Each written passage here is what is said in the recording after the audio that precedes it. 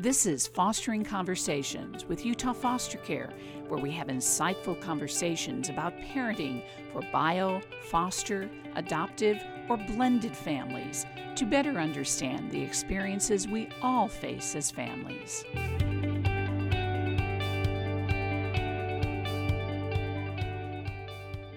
A warm welcome to everyone joining us today. I'm Deborah Linder along with Liz Rivera. It is May and it is National Foster Care Month, Liz. Yes, each May we get to highlight the amazing work that foster families do with the children they care for and the families of those children. And we also appreciate the community that supports the foster families in that work. We also know that state government policies are important, that they can also help supporting these foster families. And that, of course, is so the foster families can continue to support the children in their care who are in their homes through no fault of our own.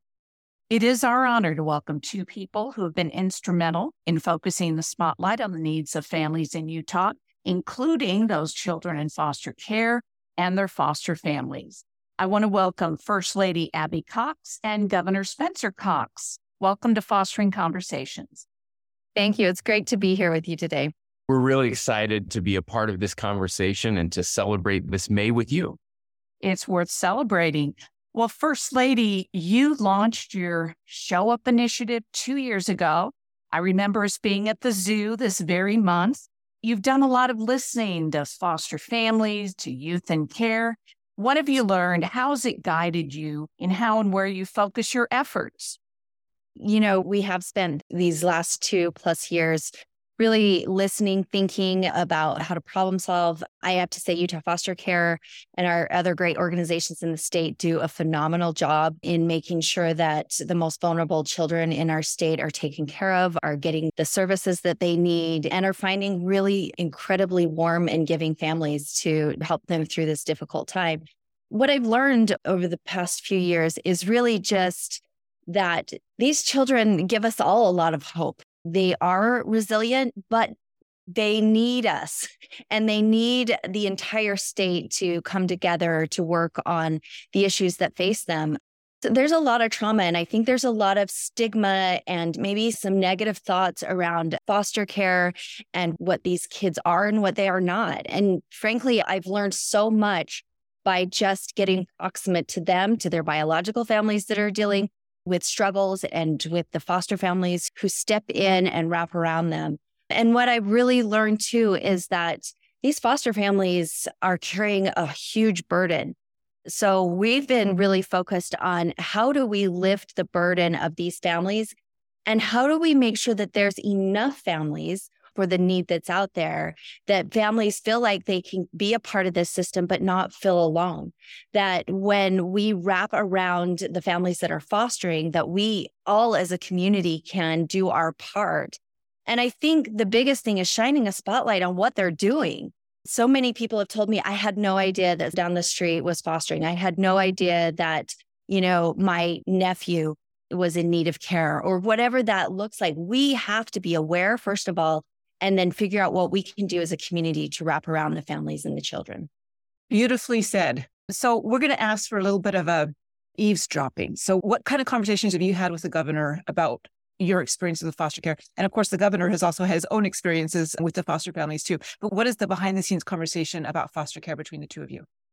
Yeah, I think for us, it's definitely me gathering this information and saying, what, on a policy level can we do to help? And, yes, we can raise awareness. I can, come in my position and shine a spotlight on what's happening and the good that's being done. But where are the holes in policy? And it's interesting because I find that families and the children themselves feel in some ways, because I'm a little bit apart from the government and apart from the agencies that work with them, it feels a little safe to kind of tell me the real story sometimes.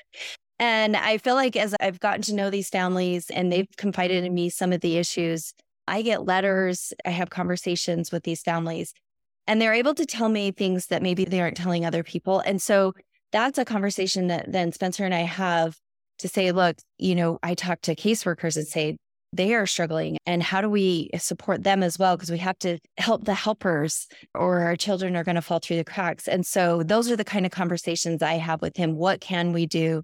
Are there some fixes? And then we've got a great team that works on this as well.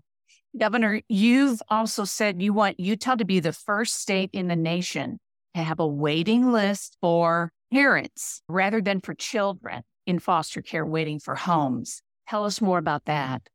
Sure. Yeah. Thank you. I am very lucky to have an incredible spouse who is so engaged in this area. And she said, we do have these conversations very regularly. And I get to go to some of the events that they put on, and then I get to have these conversations too, which is very impactful.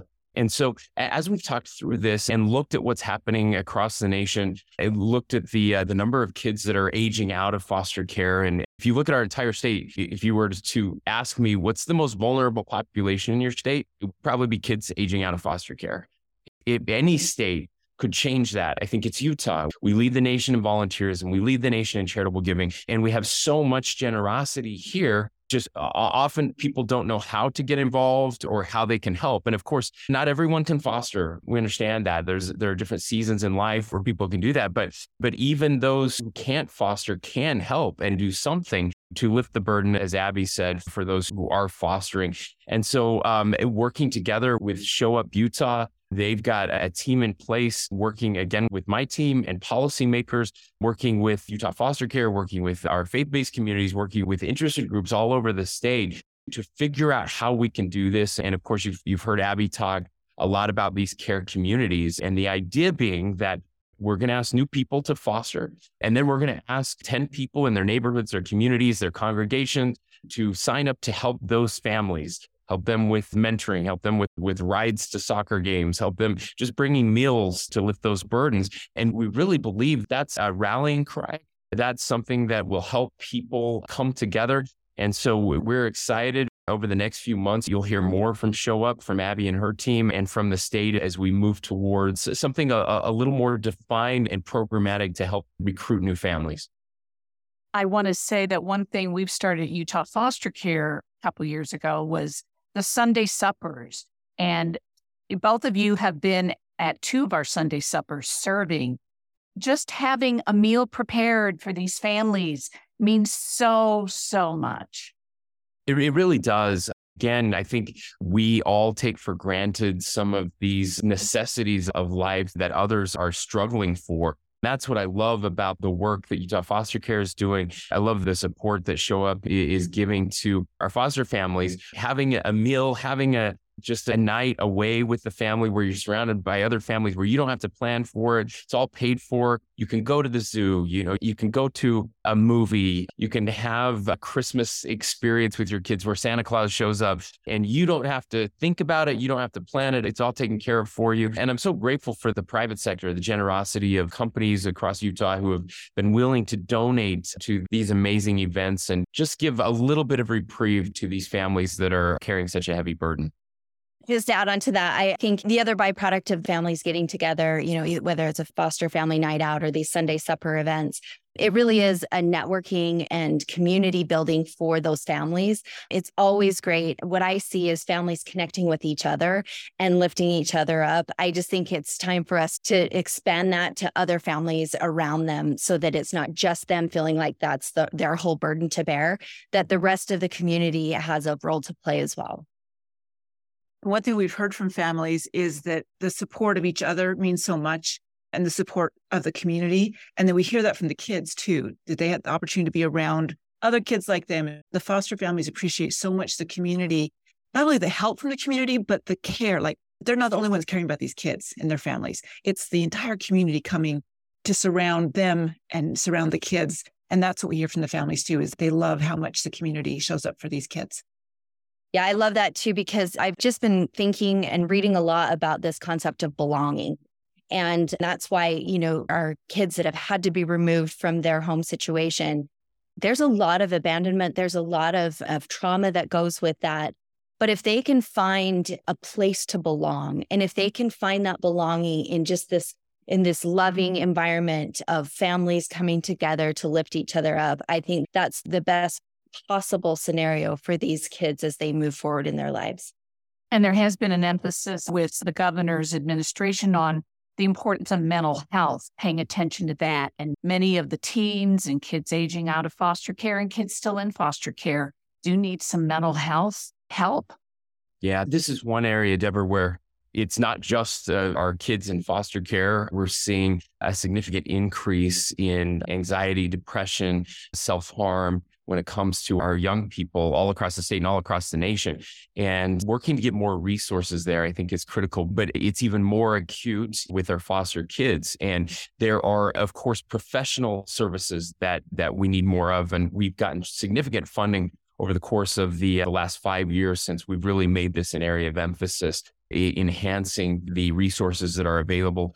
We're building all across the state these new resource centers, mental health centers, kind of urgent care clinics where if your kid wakes up with a fever at 1 a.m, you don't go to the emergency room, but you can't go to the doctor's office either. We have these urgent care facilities. We're building facilities like that across the state for mental health care, that when issues come up and you just need somewhere to turn, you can go and get help in these facilities. So really trying to put an emphasis there that will help people. But again, more than that, we know that there are other things that we can do. Some people just need someone to talk to. They don't need a psychologist or psychiatrist. They need a mentor. They need a friend.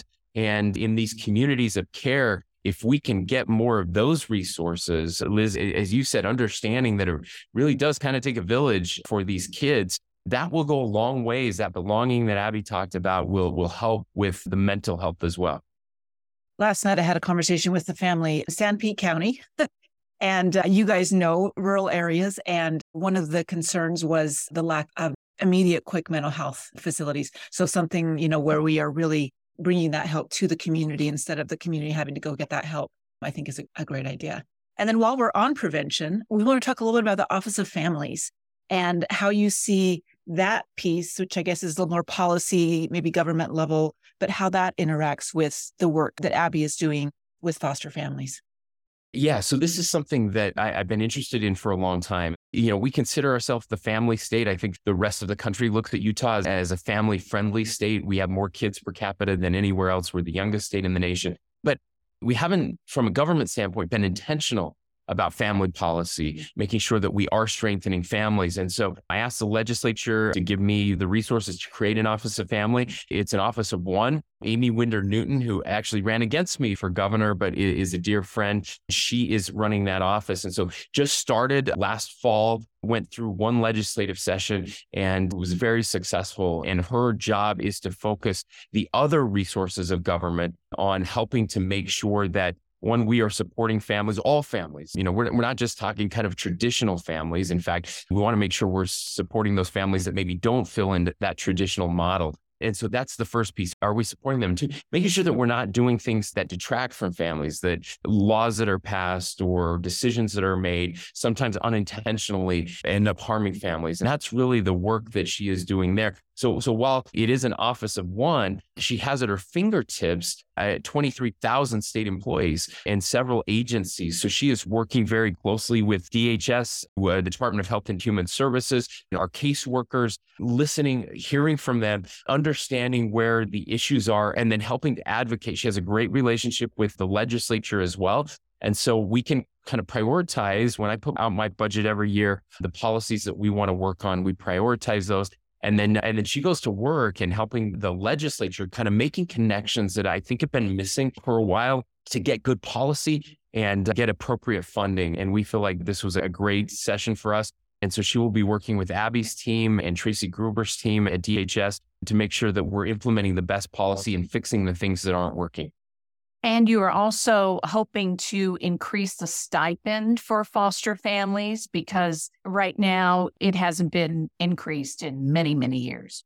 That's correct. So that was one of my goals this session, was to finally get an increase. We've seen, unfortunately, prices rising, right? Just inflation over the past year that's impacting all of us.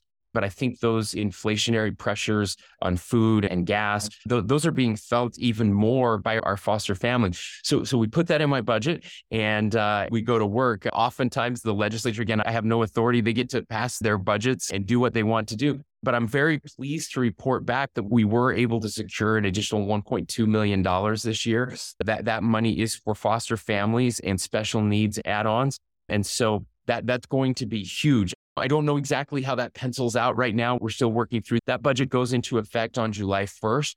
And so we'll be able to get you more information there. But I can report back that we are going to see an increase in those stipends. And that $1.2 million, we fought tooth and nail to get that because it has been so long. And so I'm happy to let our foster families know that there is additional relief coming. Thank you. Thank you for fighting for them. I know they appreciate it. We do want to mention, and this is kind of time sensitive, but if you're listening in May, the First Lady is going to be joining us at a special event in May, the Faces of Foster Care, on Wednesday, May 17th. At 7 p.m. at Entrada in Lehigh. They're, again, letting us use their facility for this really impactful conversation. We had our first Faces of Foster Care last year. This is where you get to hear the whole spectrum of the child welfare community, from the children who have been in foster care, the foster parents, birth parents, community champions. And Abby, that's one thing that has really come to light the past year or so. Having community champions. Yeah, I just think, again, going back to this idea of awareness, I just think families that are fostering are just kind of toiling sometimes in obscurity, and they are doing really critical work, but no one sees it and no one really understands it. And even those who think they know don't really know the real story. And, I think the most meaningful thing that I've been able to experience in the last couple of years is hearing their stories, hearing what they're going through, hearing the joys too. I think sometimes we focus on the hard stuff, which we should. I mean, it is hard. Nobody's denying the really tough, but anybody who's been a parent knows that there's really tough stuff. And then there's the joys and there's the things that make it all worth it. And, when we study happiness, and we've talked a lot with Arthur Brooks out of Harvard and the studies that he's done around happiness, it's faith, family, it's friends, but it's work that's meaningful, work that serves. And so even though there's some really tough things and we hear the tough stories and we need to hear the tough stories, it's really fun to hear the joyful things too. It's really neat to see that when you do work that serves others, you do feel this sense of joy. There's this component of I'm making a difference in a child's life. And I think even if we're not the person fostering, having these conversations with people around the state, really opening the eyes of our community, showing them that giving a little support to these families, getting involved in foster care yourself really is going to bring meaning for this child. And it's going to bring meaning in your own life to make sure that you feel a sense of purpose as well. I just don't think there's any downside to getting involved as a business, as a congregation, as a neighborhood, or as a foster family yourself. I just think we should really celebrate the joys of these children, celebrate their wins, celebrate their personalities, who they are, their abilities, their resilience, their, just their stories. I've seen that. I've seen the beautiful stories. I've seen these beautiful children who've changed me, and I hope we can all experience that together as a state and as a community. Yeah, Deborah, I would add to that. Well, actually, I wouldn't add to it. I would just maybe underscore and highlight everything that Abby just said, because I think as a society, the pendulum has swung a little too far. We used to almost never talk about the hard things and the negative things. Sometimes that's all we talk about now. And I've never met anyone on death's door who wished they had bought one more car or made one more trip to Lake Powell or whatever it is. But what they talk about are those relationships and the impact they had. And it's really the hard things that they do that define them and bring them the most joy. What Abby mentioned, Arthur Brooks and The Secret of Happiness, as they've studied this, researchers from Harvard have looked at longitudinal studies, have looked at the literally thousands of studies on happiness.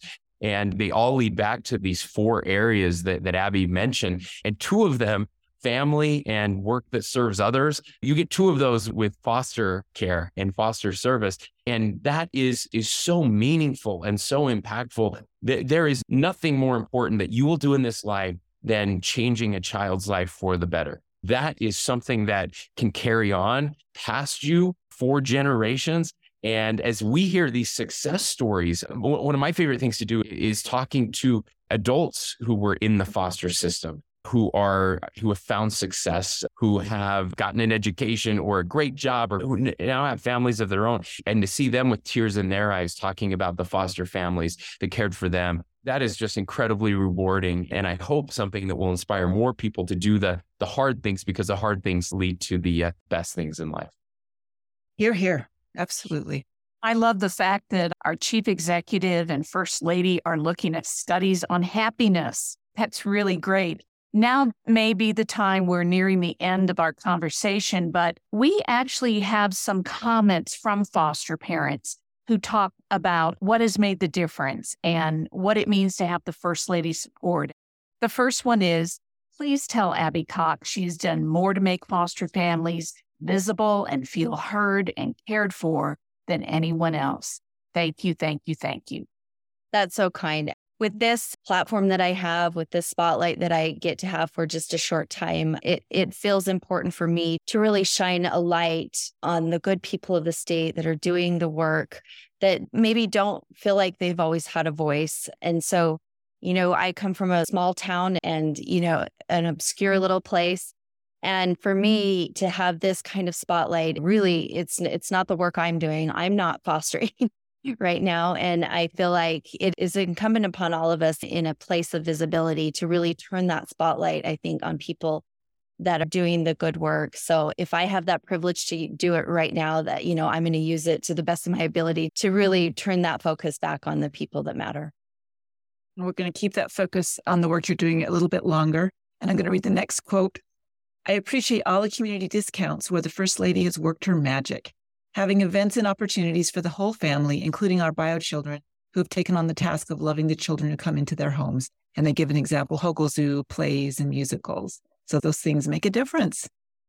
Yeah, that's been the really fun part of this, is putting on the events. And I have to say this, again, my team and really the business community has stepped up. We have in the works, in the planning, more of these foster family nights out and more of these events that we can do together. And it just, what I love so much about this state is it's not hard. I mean, people come to us and say, what can we do? How can we help? I mean, I can't tell you how many times the zoos reached out and said, what else can we do? Tuacahn, Shakespeare Festival, that we have some events with the water parks coming up. I mean, to us, it's just like, we're just sort of matchmaking these businesses that want to help with the families that would enjoy this opportunity.